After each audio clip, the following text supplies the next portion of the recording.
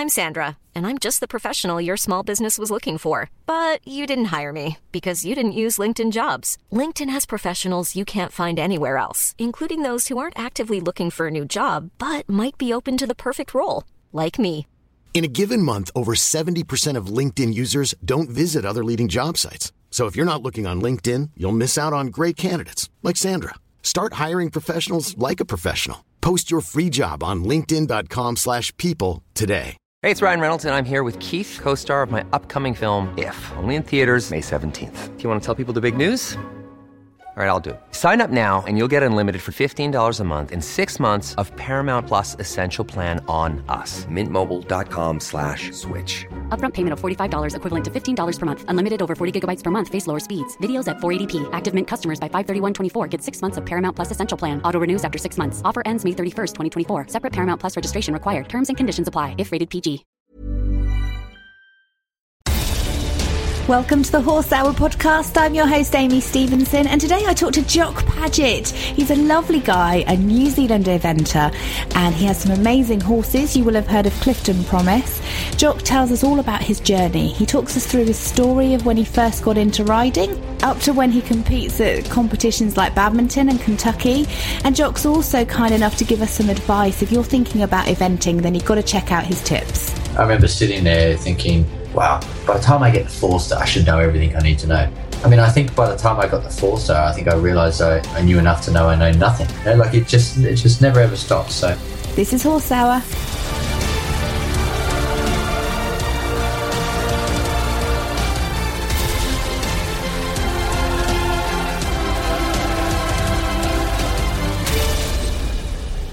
Welcome to an episode of Horse Hour. Today I'd like to introduce you, well, he doesn't need introducing, you all know him, Jock Paget. How are you? Oh, very well, thank you. How are you? I'm really good, thanks. The first thing I've got to ask Jock, I'm sure you've been asked a million times, why Jock if your full name's Jonathan? Well, it wasn't my choice. Oh, right. As what always happens with nicknames. Yeah. It was actually given to me through my family. My grandmother's brother was named Jock. Right. And to be honest, I don't know the exact story, but I think he had passed away around the time that I was born, so I inherited the name. Oh, it's a really cool name to have. I mean, most, like, you know, if you're given a nickname, most of them are pretty rubbish, aren't they? But it's cool. I'm all right with it. Yeah, I like it. Okay, cool. So let's start with then, basically how you got into riding and what drove your passion for riding originally. It was just working with the animal. I really enjoyed being around horses. It wasn't something that I grew up around. You know, I went to school in the suburbs in Sydney, Australia. Yeah. And I took on an apprenticeship as a bricklayer. And as I was getting towards the end of that, my father had just gone and moved into a lifestyle block, 5 acres, and he had always enjoyed working with horses when he was younger. And so he got a horse of his own just for fun, just for trail riding. And I lived with my mother. My parents were divorced. And so I would go up and visit Dad on the weekend, and my brother would be there, and he ended up getting a horse. And, you know, it was either go for a ride on the horses and get a horse and play around with them, or, you know, hang out on the couch while they do it. So, it actually started for that, just to sort of hang out with my brother and father. And then, we all started trail riding together, and we went on, sometimes we'd go on like a 60-kilometre trail ride. Oh, wow. Did you go camping? Yeah. Like you could, in Australia, it's quite cool. You could take the horses in a trailer and then saddle them up, ride, 60 k's to a pub. You know, we did this through the Blue Mountains. And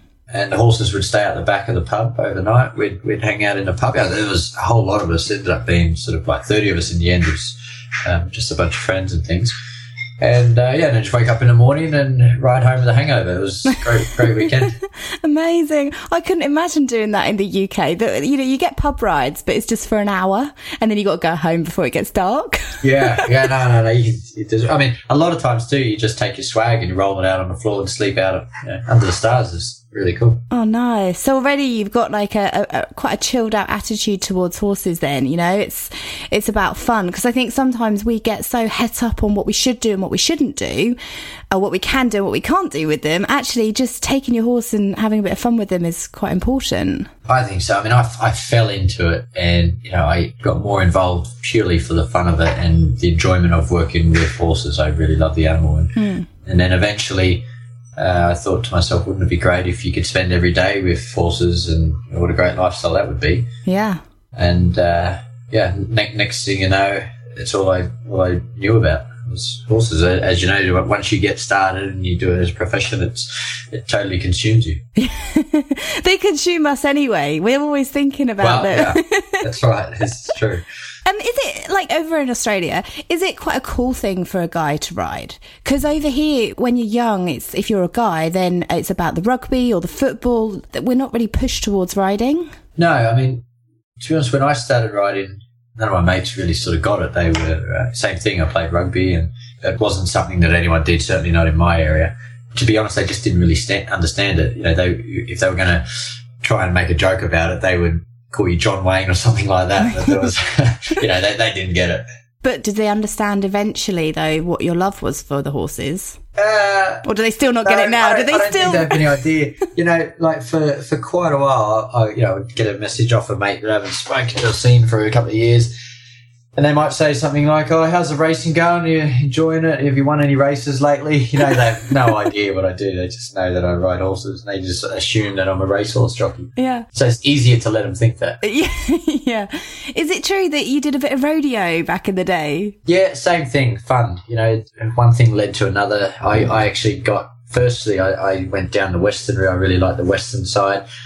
I really enjoyed watching the guys doing the reining and the cam drafting and the roping and things, and that led me to the bronc riding and the bull riding. And I never rode any bulls, but I got involved with the saddle broncs, and that was awesome. I really enjoyed that. The only thing with that sort of made me want to move on was that you never got to develop a relationship with the horse. You would just arrive on the weekend. And, you know, you'd ride the horse for 8 seconds if you're lucky, and then that's it. You know, you may not see the horse again for another 2 months or something. So it was, that's what got me into eventing. I wanted to do something exciting, you know, something that you could make a career out of. Yeah. Yeah, and something that you actually get to work with the horse every day. Is there an element of the adrenaline rush that you like about eventing? Yeah, I think, you know, people have to be good with adrenaline if they're going to do eventing. It's a high-speed sport. It's, you know, cross-country it is a dangerous thing to do, and it does give you a real kick when you do it. So I think that's the reason most people get involved, and then the more you do it, the more you want to progress, the more competitive one you want to be, and so on and so on. It just never stops. And so eventually then you came over to the UK, and why on earth would you do that? Well, that's a really good question. I ask myself that quite often. When you stood there in the pouring rain and the mud, you're not thinking, God, I wish I was back home? All the time. No, I came here for a real purpose. So I decided to get into eventing. I went and worked in Australia for Kevin McNabb. I spent 3 years with him. And to me, to start with, I was thinking I'll do this for 6 months to a year and try and figure out whether I think I can make a career out of this or I'm wasting my time, in which case I'll enjoy this year and I'll go back to laying bricks. But then after a year, I thought, you know, I think I might be able to do this. And I'd do another year and I'd do another year. And then I'd finish with the job. And I thought, okay, well, I'll go and set up on my own. And I did that. And then we had a thing in Australia where the equine influenza hit, and we ended up having to stop all competitions, everything. And just at that time, I mean, luck would have it that Frances Steed from Clifton Adventures, who I'd only ever met once, called me up and said she's looking for a principal rider at her yard in New Zealand, and she had some good horses. And so I went over there and met her, and that was kind of my first step into being a professional. And being by yourself as well. I mean, you've had the support, like the parent of Kevin, and that was a big risk that you took there. Yeah, I mean, Kevin is, I think, one of the best horsemen in the world, and I was very fortunate to be around him in those years where I was learning everything, because I knew absolutely nothing when I went there. I did not even know how to rise to the trot. I didn't know what it was. Really? I just thought, you just canter, get on a horse and canter. Yeah. And when he said, you know, I said to him at the end, what do you think? Where shall we go? What shall we do? And he said, well, you got to leave here because you're going to get stuck if you stay in this environment. You've got to move on and go do your own thing. And then, so taking that job in New Zealand was, anything Kev said to me was gospel. So if he said, you got to move on, do your own thing, that was how I was thinking about it. I need to go and do my own thing. This is the opportunity, so I'll just go and do that. And so then I moved to New Zealand, and Frances is very experienced in sport. She understands very well. She knows how to choose horses, and she basically just said, here's some horses. I'm going to enter you for some competitions. And then this is the ultimate plan, and let's see if we can get there. And then one thing led to another, and 3 years later, huge support and motivation from Frances. Just she's very good at. She was very good at pushing me in the right way, and she supplied the horses. And we got to just say, sorry to interrupt, but we can hear all the noise in the background because you're having dinner cooked for you at the moment. Yes. So I just need to acknowledge that because people are going to be wondering, like, what on earth is going on? do you want me to shut the door and shut the noise if out? If you've got a door, that would be amazing. Okay, but 2 seconds, hold on. Okay, let's try again. Is that your wife cooking dinner for you? Yes, my lovely wife. You are looked after well. I'm You've got a very good woman there. I do, very good. So sorry, you were saying, so Frances, she's amazing with horses. And did she then become the guiding hand for you? Yeah, I mean, I've been fortunate enough to have a lot of good people to help guide me. Frances is a fantastic owner, and she provided me with these horses, and her experience in the sport was what I needed because I was very green, and I knew what I'd learned from Kevin. I knew how to produce a horse to 3-star level and how to go to the competition and do my job at the competition. But in this sport, there's just so much to learn. And so she was very, very good on the other side, which I hadn't had much experience. And then we got to the point where, we jumped around all the tracks in New Zealand and we needed to step on and do more. And that prompted a move to England because I needed to qualify for the World Championships. Yeah. I came over and I did Kentucky in 2010 in April as my qualifier. Wow. And we did that. We managed to qualify there. That's one of the biggest to go to qualify. Like, basically you're starting over in England, isn't it? Yeah, I mean, it wasn't first choice. My first choice was actually Adelaide. It was much easier, but the horse was pricked by the farrier it was only, I think, 8 weeks before it. So. Sorry, what does that mean, pricked? So the nail went a little bit close when he was getting shot. Oh, okay. Yeah, Promise has quite thin walls, so he's quite tricky to shoe, and it's one of those things that actually he never did it any other time, but it just happened 8 weeks before. So that was it. We couldn't go. By the time he was good to ride again, I'd lost a couple of weeks, a very important time in his preparation. So I couldn't make that up. So we decided not to go and just put all our eggs into one basket and go and do Kentucky. And what was that like for you then, the first time just getting there and being there? Because it's a massive environment. Yeah, it was. I mean, you try and convince yourself it's just another competition and, there's all the things to try and keep it simple. But, yeah, it is. You get there, it's an amazing setting. The course is like nothing I've seen before. The standard of riding is like nothing I've seen before. So, you do feel a little bit out of your league for sure when you get there. Because you're quite young, aren't you? Didn't you start getting into this a little bit later than some of the others? Yeah, I was 20 when I started, and I was 25, I think. So 5 years of riding properly, and you're riding at Kentucky already. It's incredible. Yeah, it felt pretty quick. I was 5 or 6 years by the time I got there. I think I was 25 or 26. And do you think does it get a little bit easier the more competitions that you ride, or do you put so much pressure on yourself that you're always striving to be, well, obviously you're always striving to be the best, but is there more pressure when you first start out? You know what? You'll always find a way to pressure yourself, no matter what situation, whether it be because it's your first 4-star, or because it's your second 4-star, or it's a selection event, or you're in a position to win, or you've won and now you've got to win again. That every time you can pressure yourself. So it's just about preparing well, getting there and doing each job as it comes along. And you don't learn that until you actually keep throwing yourself in those high pressure situations, and you have to find a way to deal with it. So some of it then is just purely down to experience, isn't it? So these guys give you the tools, and then the rest is you're kind of on your own. Yeah. Man, it sounds hard work. Well, it's all part of it. Everyone who does it has to go through it, and everyone finds their own way to deal with these things. Is there anything that, would you look back on yourself then and say, oh my God, if only I knew this then? Oh, for sure, yeah. I mean, a lot of it is I look back and I think, geez, that was a bit dumb what I was thinking at the time. You know, like for instance, when we went to Kentucky, it was one of those things where if you get selected for your country for the World Championships, they cover your flight from New Zealand to Kentucky and back to New Zealand. But we needed to prove ourselves to get selected. And of course, no one's going to pay for you just to fly from New Zealand to Kentucky if you're not selected. So we had to put that up ourselves. Francis and I had agreed to split that between us. I had no money. I didn't have anything to my name. I was going to be in debt for a very long time had I not got selected.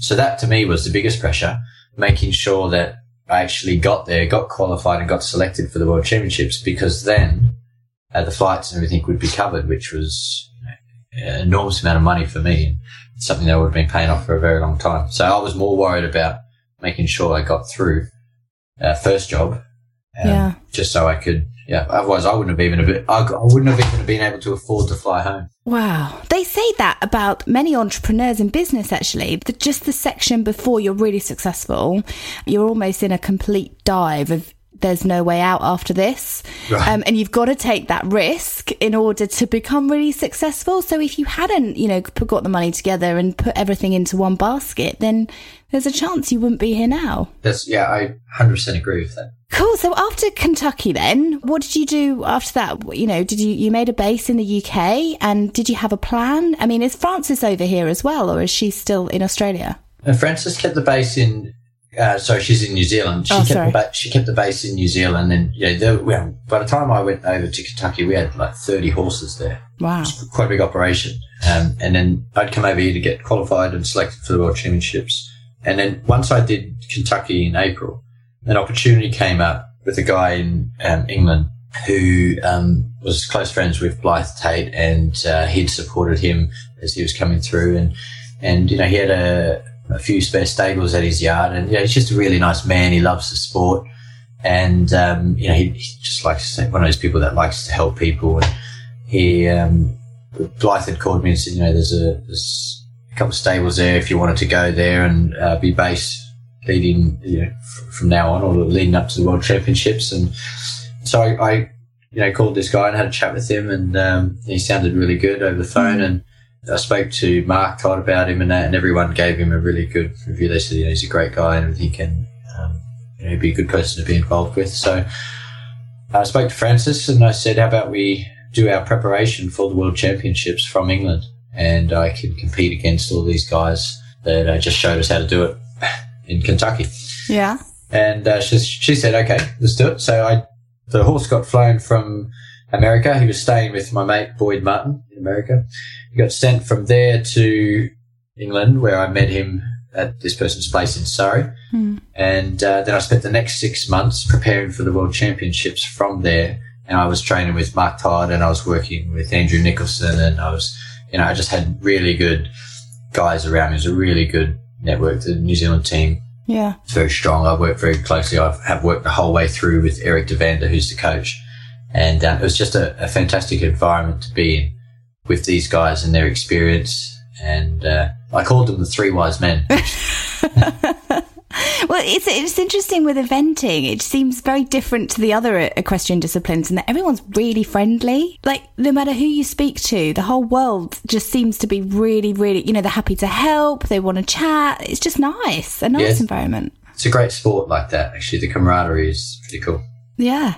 So you got on well with them then, and they were all kind of like, you were helping each other out? Yeah, they were helping me and working together, and I was getting lessons frequently with Mark. And as I've always trained with Eric, but he was back and forth from New Zealand, but they were working together on that. And then I went back to the World Championship, so that was my second 4-star with Promise, the same horse.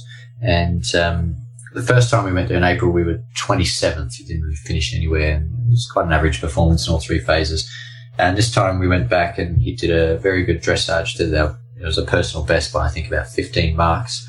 Wow. And he was very fast, cross-country and clear, and then clear show jumping. So we ended up finishing 7th. Wow. Yeah, which was huge for us, yeah.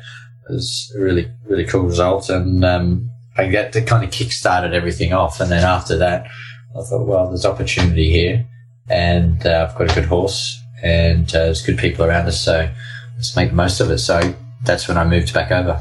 God, and that was it then? You haven't looked back, eh? Yeah, it's been amazing. I've been here now. I'm going into my 7th year, actually, so it's amazing how quickly it all goes. But yeah, no, it's been a pretty cool ride. So when you're taking, when it's Clifton Promise, when you're taking him to these events, what is it that you're looking for to help him get that a little bit further? Because I don't know, Jock, I'm not an amazing rider, but I guess when you get to a certain level, there's only small things that you can change to beat the others. Yep. So what is it that you're looking for to help your horse get over that bit quicker, or to do a better test? Well, it's details. There's so many things in there. We've all got these weaknesses. And if you break the test down, the most important thing is to, if you just take the dressage, is to ride the movements you do well.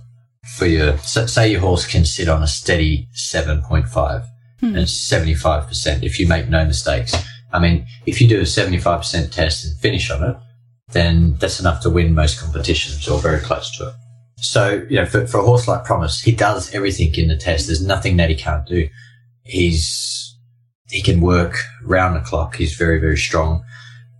So I get to do a lot of training leading up to it. Some horses, 15 minutes a day is enough. So you don't get to really hone in on those skills and those details, like perfectly straight center lines, perfectly square halts, all those sorts of things. And with Promise, I could do that. So, I could ride him, not hard work, but I could ride him 3 or 4 times a day if I wanted to. And I could just go for a walk, and I could do 50 halts, and, 40 of them would be square. Wow. And, I would try and get that to the point. And if you're doing 50 halts and 10 of them are square, okay, the chances of you getting a square halt in the tests, not so great. But if you can train it and correct it and train and correct it, and you can get it to the point where you're doing, say, 45 out of 50 square halts, then you've got a very high chance of doing 3 square halts in the test. And when you do 3 square halts, that could be 3/8 across the board, versus three halts that aren't square. It could be 4s and 5s.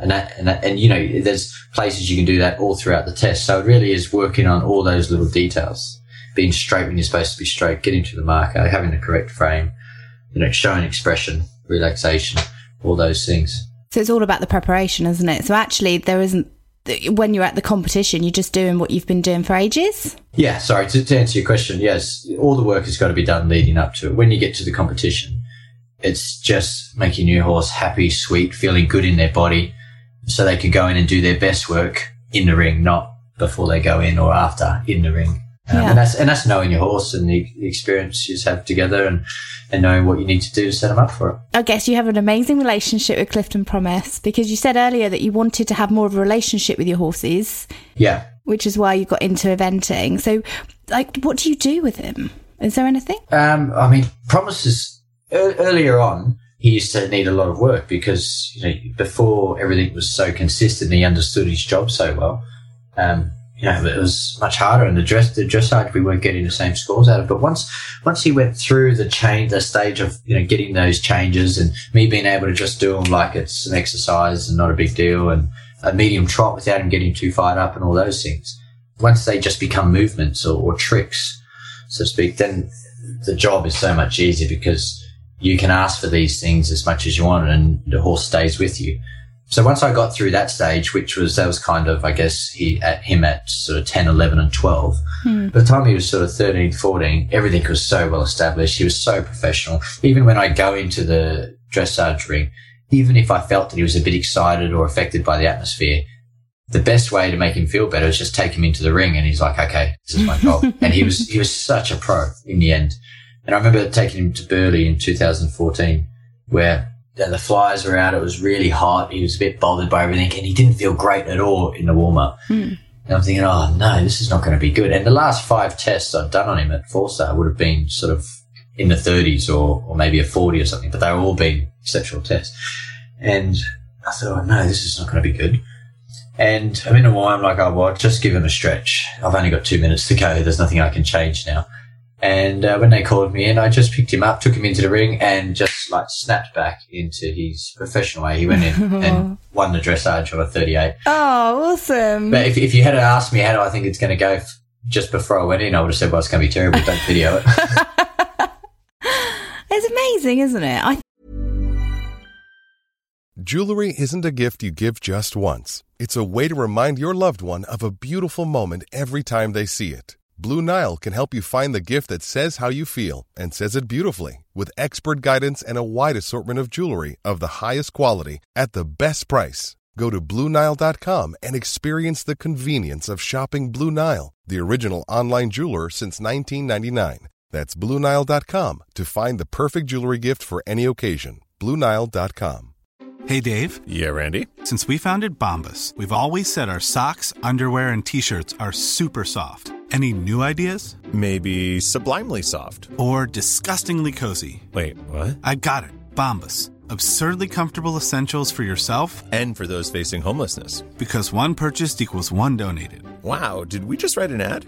Yes. Bombas. Big comfort for everyone. Go to bombas.com/ACAST and use code ACAST for 20% off your first purchase. Many of us have those stubborn pounds that seem impossible to lose, no matter how good we eat or how hard we work out. My solution is PlushCare. PlushCare is a leading telehealth provider with doctors who are there for you day and night to partner with you in your weight loss journey. They can prescribe FDA-approved weight loss medications like Wegovy and Zepbound for those who qualify. Plus, they accept most insurance plans. To get started, visit plushcare.com/weightloss. That's plushcare.com/weightloss. They pick up things so quickly as well, don't they? Yeah, I mean, and that's the thing you got to remember as a writer too. Once they know their job, you don't have to go over those things as much. The details are important to make corrections here and there so they're on the job. But yeah, when they know their job and they enjoy their job and they want to do it, they become very reliable for you. Are you going to miss him now that you're retiring him? Well, I think other people will miss him more than me because I'm very happy about the situation and he stays with me. So I'm not going to miss him because I can see him anytime I want to. Oh, brilliant. So when you retire an eventing horse, does that mean they're like full on retired, they're never ridden again and they go out to the field, or does he still get hacked? To be honest, I don't know. Not for me. I'm still going to hack him and my wife Tegan's going to ride him. So yeah, he's still going to do plenty. He's just not going to compete. Oh, that's okay. Well, he's part of the family now, isn't he? Absolutely. Yeah, absolutely. And it's nice to know that he's going to be settled with you. Exactly. And I think, the next challenge with Promise now is to get him to take a step back. He doesn't have to be a high performance horse anymore. He can just be a happy hacker, trying to get him to enjoy just going for a stroll, because he thinks we go for a stroll, we're now going for a gallop or going to do some serpentines on the side of a hill or something. I'd be really interested to speak to you in a year's time to see how he has made that change. And if you're struggling with him, whether you've got a crazy rearing horse or whether he's nice and relaxed. I know, this is the next challenge. It's funny that I rode him a week ago or so and I took him into the arena. I've got a couple of cross-country jumps in the arena at the moment, just portables. And I took him in there and I went to put him into a shape. And then I was like, oh, no, you don't have to do that, buddy. You can do whatever you want. So I just got off his back and went for a little bit of a trot and a canter, popped a couple of these cross-country jumps. And then I walked him back up to the stables. And normally when I get back to the stables, I'll ride the horse into a halt and make a correction if it's not square. And I went to do that again. And I could feel him going to move his legs to stand square. And I was like, oh, no, that's all right, buddy. Don't worry. I dropped the reins and he stood like a spastic. And then I went, oh, good boy. I'll give him a pat and put him away. Oh, bless him. How does Tegan get on with him? Because is she she must be an amazing rider to be able to handle him. Yeah, I mean, Tegan is a very good rider and she rode to 2-star level herself in a day. And, she's great on the flat in particular. And Promise is a real gentleman. He's not going to take advantage. He's very friendly in the barn. So I think everyone's going to have a good time. He's very easy. So do you own him? No, Frances Steed owns him. So founder of Clifton Adventures. Yeah. She owns him. Yeah, but she's kindly let him stay with me. So that's nice, because there's always a risk, isn't there, if you're riding other people's horses, that they'll want to take them on somewhere else. Yeah, exactly. But Frances thinks just as much of Promise as what I do. She's known him a lot longer than me. She bought him as a 3-year-old. She chose him, at a very early age, and she believed in him when other people said, he's not going to be able to do anything. He's this or he's that, and they wiped him off. And Frances fully believed in him. When she called me when I was in New Zealand, she said, "I've got this horse, Clifton Promise, and I believe he can be a champion." And I'm sitting there going, "Oh, okay, I've heard this one before." Yeah. But she's right. She's got a good eye then, hasn't she? Yeah, no, she does. She's got a very good eye. And now, because you've got some others coming through, Clifton Lush and Clifton Signature. Yeah, more good horses. Are they from the same breeding history, or is it just because it's Clifton horses, that's why they're called Clifton at the beginning? Yeah, so they're not bred by Clifton. Clifton is the prefix. So Frances selects these horses and then she puts the prefix on them. So how can you choose then? It looked like you have two horses that are very similar stages. How do you choose between the two different horses which one to take to each event? Well, that's a good question. It's different competitions suit different horses. And when I had Lush and Promise running together, I obviously really enjoyed it because they're both fantastic horses. But it's just known that if you get an early draw, it's very hard to get a good score in our sport. It happens. Sorry, Jock, what do you mean by an early draw? An early draw to competition. So if you take two horses to a 4-star, the horse that if you have a horse go out in the first group, so in the first 10, it's just the way it is. And I think things are getting better now, but you tend to get scored harsher in the early stages of the competition than if you do your dressage, say, on Friday afternoon versus Thursday morning. Oh. So that's the risk you take when you take two horses to a competition. One of them potentially won't get scored as well as the other. It doesn't always happen, but it's something that can happen, and it's known well enough in the sport. But then equally, you have other issues. So if it rains all weekend, the horse that goes at the end of the day has to run in the deep mud, and they have to work a lot harder, and it's probably going to be more difficult for that horse to get the time. So, that's the sport. There's so many variables. But taking two horses that are capable of winning a competition to the one competition always, to me, felt, I always asked myself, why am I doing this? What I should be doing is taking the horse that's capable of winning and a young horse that's getting mileage. And the horse that's getting mileage can hopefully be the first horse that goes out and set you up and give you a feel for the course and everything. And then the second horse can be the horse that goes and wins the prize. Does it make a difference if you've done the course once already? Would that? Yeah, it does help you. So do you think there's a bit of an advantage of doing that? Yep, definitely. Is it called cheating? No, it's allowed. It's I know, sport. I'm joking. But it does for sure, because when you set off and you're out on the course and you check in your minutes and okay, I'm down at the 5th minute, but I easily made it up to the 8th minute. When you go out on your second horse, that's really useful information. To not overcook your horse early on, because you can make it up. Things like that. There's a million different reasons why it can be useful. So it's worth it for like a practice run then, really, isn't it? Yeah, absolutely. The other thing I was going to ask is, the three main ones, Burghley, Kentucky and Badminton. Yeah. If you do each competition on a different horse, can you still win the Grand Slam? Yes. As long as you do them all yourself, any horse is fine. It just needs to be consecutive. Oh, that's interesting. So again, going back to your horses that you're choosing for what they're good at, depending on what the weather's like and what the course is like, you could actually enter them both, but only end up riding one. Is that right? You could, yeah.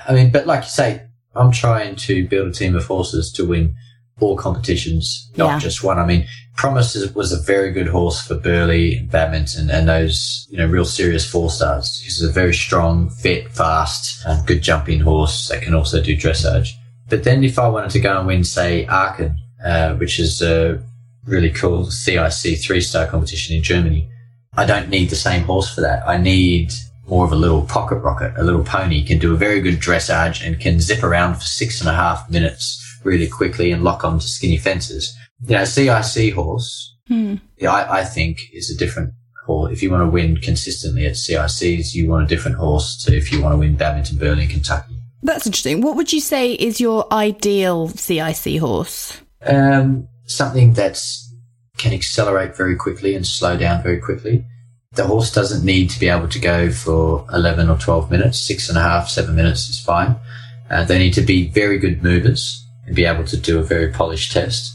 And they need to be able to show jump clear. And I say if they're sharp cross country, and can accelerate quick and slow down quick and turn quick and all the rest of it, then they can make the time where it's normally very difficult. They sound like the dream horse. Yeah, they are. And it's easier to get them because I think that you can get away with not having thoroughbreds in the CICs more than in the CCIs. When you're doing Badminton, Burling, Kentucky, personally, I prefer thoroughbreds for that. So what breeds would you do for the CIC? For CIC, I quite like, I've got a few Holstein bred horses. Oh, really? Yeah. And I really like them for that. They've got 50, 60, some 70% thoroughbred in them. But they move, they jump, they're very sharp, they're very cheeky. Okay. Yeah, no, I think that those are going to make great CIC horses. And I've got a handful of proper old school New Zealand thoroughbreds that can do the big four-star tracks. So when your thoroughbreds moved over here, was it difficult for them? Did they have to go through a big change? Was it hard for them to settle in, or was it okay? Because I guess the weather's kind of the same, isn't it? From New Zealand, it's very difficult for them because it's our summer when it's the English winter. So it's, if you imagine you bring a horse over here, the last horse I brought over probably too early. I brought him over in December, end of December. So that's his summer. So he came over with his summer coat and he arrives and it's snowing. Aww. And then I think by June, July, he's trying to grow a winter coat, but the sun's coming out.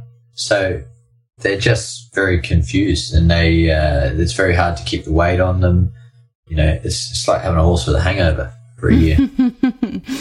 How long does it take to get them settled in the end? I think you lose a year. Really? Yeah, I reckon it takes a year before things start to work properly again. Eating habits, drinking habits, before they become, how you remember them in New Zealand. Have you had any that you've thought are too stressed and think this isn't worth it, just send them home? No, I've probably had 9 or 10 horses come over now, and you just need to give them time. And when you notice them going through that patch, which they all do, I haven't had one that hasn't, you've got to just back off and give them time. And so, for instance, the last horse that I was talking about, he came over, he arrived, I worked him the next day after he arrived, just a little bit. I think it's useful if the horse can come out, work, get a little bit of a sweat, and then they go back, it makes them hungry, so then they eat, and then they drink, and so on and so on, and that begins to get them regular. But then comes a time where I ride him, he just felt knackered today, he wasn't interested.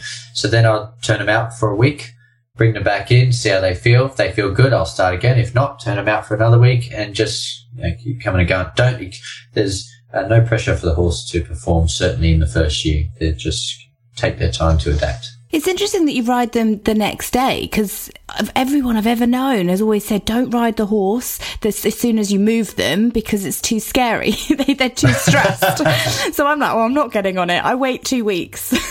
Let the horse chill out. But actually, I've seen a good response from people that do move their horse and they get on them the next day. The horse just then knows, right, this is what we're supposed to do. Yeah, I think horses love routine. Get them into routine as soon as possible. Much better than chucking them in a box or out in a field and let them contemplate what's going on.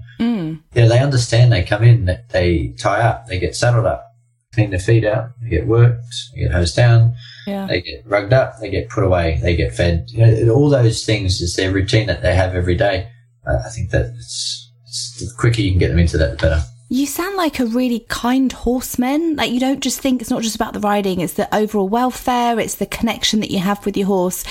Have you looked at this? Have you trained in any particular kind of way, or is it just natural? I think I got into horses for good reasons, because I genuinely love the animal. But also, too, I guess the people that you're involved with and the people that you work with the horses, that's the way I've been brought up to work with the horses. I trained with Kevin for years, and he's a very good horse, and he's very kind. All of his horses love him. They all love to work for him.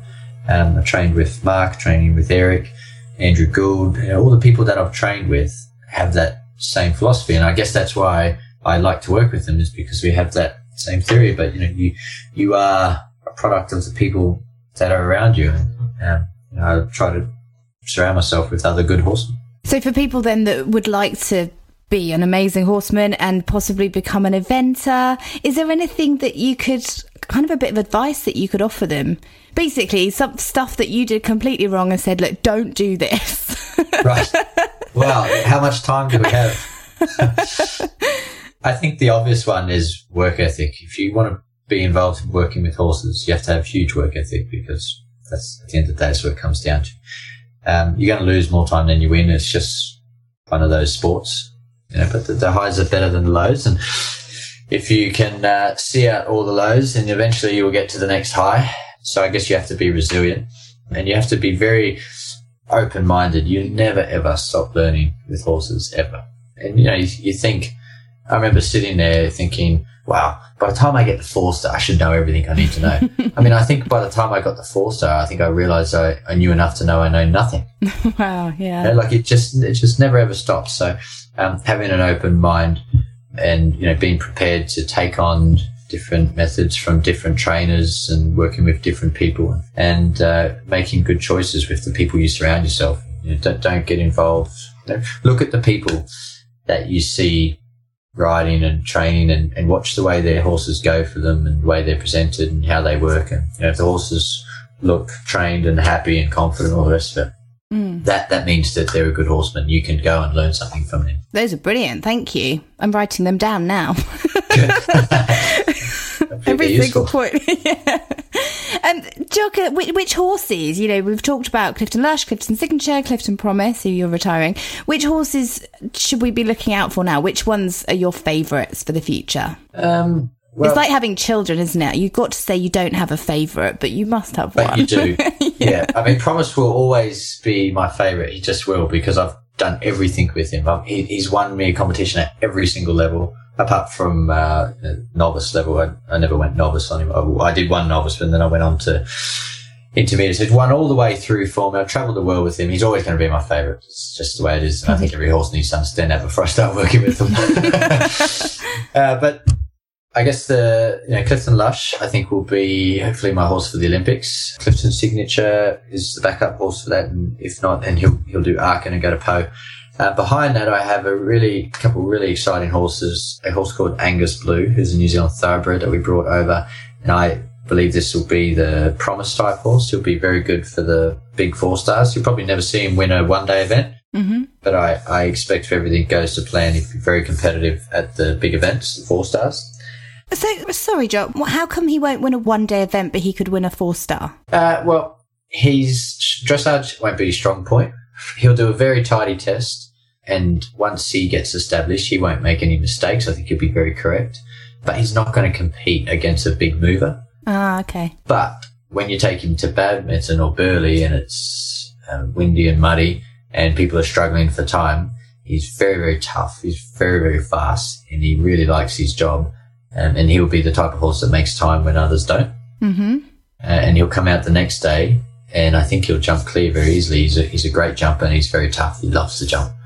I see. And he loves to jump clear. So the really flash horses tend to struggle in those circumstances. Do you give them the way that you explain it gives them a little personality. I love it. Right, yeah. I feel like I know each one now. It's brilliant. So, sorry, so that was Angus Blue, and then you said you got one more. Yeah, I mean, I've got a few, but the next ones to come through that'll be exciting. The next one is called Zazu, named after the bird in The Lion King. Okay, did you name him? No, actually, the owner of these horses, his son, Alex Janimal, he names all of the horses, and I've got some cracking names. Angus Blue, Zazu, Cookie Monster, Bing Bong, Vitali. He's a very important part of our team, actually. How old is he? Naming the horses. He's just turned 18. Oh, is he? Yeah. I thought you were going to say he was about 6. No. 18's a champion. He's very good at it. Zazu is Holstein bred. He is 8 years old. He's very, very fancy on the flat. I mean, his last couple of outings, he's done once he did a 16 dressage. Another time he did a 15.5 dressage. My God. He doesn't want to take a rail on show jumping. He's a little bit cheeky at the moment, but he'll grow out of that. And I think he'll be very good for, up to 8 minutes cross country. And, if the time comes where I go, he feels strong and he feels like he can cope with a long one, then we'll take him there. But he was bought specifically for CICs. Okay. And he's got doesn't he have the same owner as one of the other horses that you own? Yes, Angus. That you ride. Angus so Blue. Angus, yeah. And that's nice for the owners then to see a couple of their horses, doing really well. Yeah, they've, they bought these horses, young, unproven horses, and they wanted to be involved in the whole process, not just buying a horse at a high level and jumping on the bandwagon. They wanted to do it from the start, and like planting a seed and watching it grow, rather than just buying a mature tree. It's almost like a better sense of achievement, isn't it, to be able to see something that really was nothing to start with? Yeah, I think so. Yeah. Okay, cool. That's definitely why they do it. So what have you got coming up then? Where can we see you? Obviously Rio. Hopefully Rio, yes. Next one for me is Tattersalls International. I have Zazu and a horse called Optimus Prime in the 1-star. And I have Angus Blue in the CRC 3-star. And after that, I just have some one-day events to prepare for the up-and-coming bigger events, and I'll do Aachen before the Olympics, and then the Olympics will be focus. Sorry, I know that I'm taking up loads of your time. You're right. I won't be much longer. You were talking earlier about the horses struggling from New Zealand to the UK. So how will it affect them flying to Rio if they've already had that big trip? I know it was a few years ago, but will it be difficult for them? I think they're better off now because they've just dealt with it once before. They're, I guess, a little conditioned to it. I would much rather take a horse that has travelled once before. It's not uncommon for a horse to feel the effects of travelling from one side of the world to the other, so it wouldn't even make me nervous if they travelled and had to have time off once they got there. The way we do it for the Olympics is we're going to travel in very close to the competition, and the horse, I think, will be in and out before they feel the jet lag. Oh, that's good. Yeah, I think the problem is if you went 3 months before the competition, that's when you tend to see Do you get to take a big team with you, like in terms of people? We take our high-performance management team, so we'll have Team Farrier, Andrew Nichols will come along, chiropractor Lee Miller, our vet Cristiano Obo comes, and we have our show jumping coach, who's Luis Alvarez-Severa, and our dressage coach, Isabel Vessels. They will all be there, and our main coach and chef to keep, Eric Devander, will be there, and that's pretty well it. And you can't forget Trish. Obviously our groom, sorry. the most important part. And I heard Trisha from Childrick Saddles is going over as well. She's got to make sure that your saddle's fitted correctly. Well, she always does that. She's. I don't know if you noticed, but we took our horse around Badminton with no breastplate, which is a testament to Trisha's saddle fitting skills. Oh, awesome! we wanted to test her out, so we thought let's take the breastplate off and see how it goes. She said that she's getting some flights over to Rio. I said, Trisha, you're not going to have time to rest. You're going to be running around. There's so many amazing riders over there. She's like, I know. She's going to struggle, bless her, but. Yeah, so she'll be helping you out, I guess. Yep. No, she's very good at that. It gives me great confidence to know that she's checked over the saddle before I go. Good. So how can we follow you, Jock? Because we want to stay up to date with everything you're doing. Well, I have a website. Yeah? And a Facebook page. What's your website address? JockPadgettEventing.com, I hope. Okay. JockPadgettEventing.com. Your Twitter, if we want to follow you on Twitter, is @JockPadgett. Yep. You're on Facebook, Jock Padgett Eventing, and you're on Instagram too. Yes, that's right. Jock Padgett _eventing. Yes. Brilliant. You can post videos on there as well. Yeah, I haven't figured that out yet, but that's what they say. Yeah, you just click, play. Okay. I'm not very good at it either. Oh, well, Jock, thank you so much for your time. I'm so hope I haven't taken you away from your dinner. That's no problem at all. And good luck. Thank you very much. You too. Thanks, take care. Okay, see you later. Thanks so much for listening. I hope you enjoyed this week's episode. Next week, I'm talking to Libby Head, the young USA eventer. She had her debut at Badminton, and her story is really, really fascinating. She talks about the first time she saw her horse and how she's trained him for the last 8 years to actually riding at Badminton. It's an amazing story. If you haven't subscribed yet, head on over to Acast Plus because I've got a whole bunch of exclusive episodes just for you.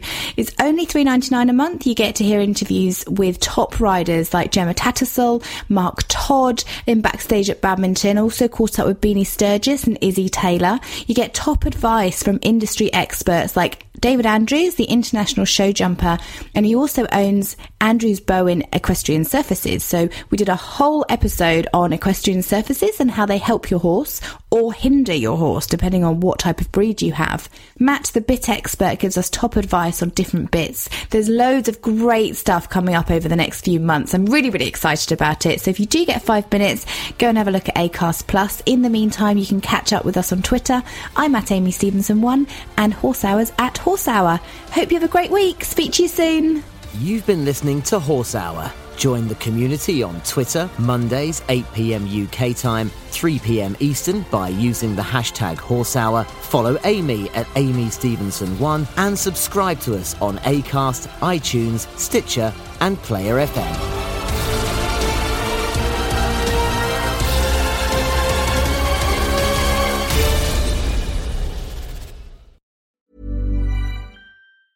Planning for your next trip?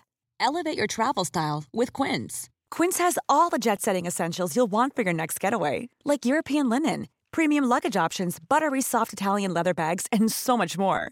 And is all priced at 50 to 80% less than similar brands. Plus, Quince only works with factories that use safe and ethical manufacturing practices. Pack your bags with high-quality essentials you'll be wearing for vacations to come with Quince. Go to quince.com/pack for free shipping and 365-day returns. Mom deserves the best, and there's no better place to shop for Mother's Day than Whole Foods Market. They're your destination for unbeatable savings, from premium gifts to show-stopping flowers and irresistible desserts. Start by saving 33% with Prime on all body care and candles. Then get a 15-stem bunch of tulips for just $9.99 each with Prime. Round out Mom's menu with festive rosé, irresistible berry chantilly cake, and more special treats. Come celebrate Mother's Day at Whole Foods Market.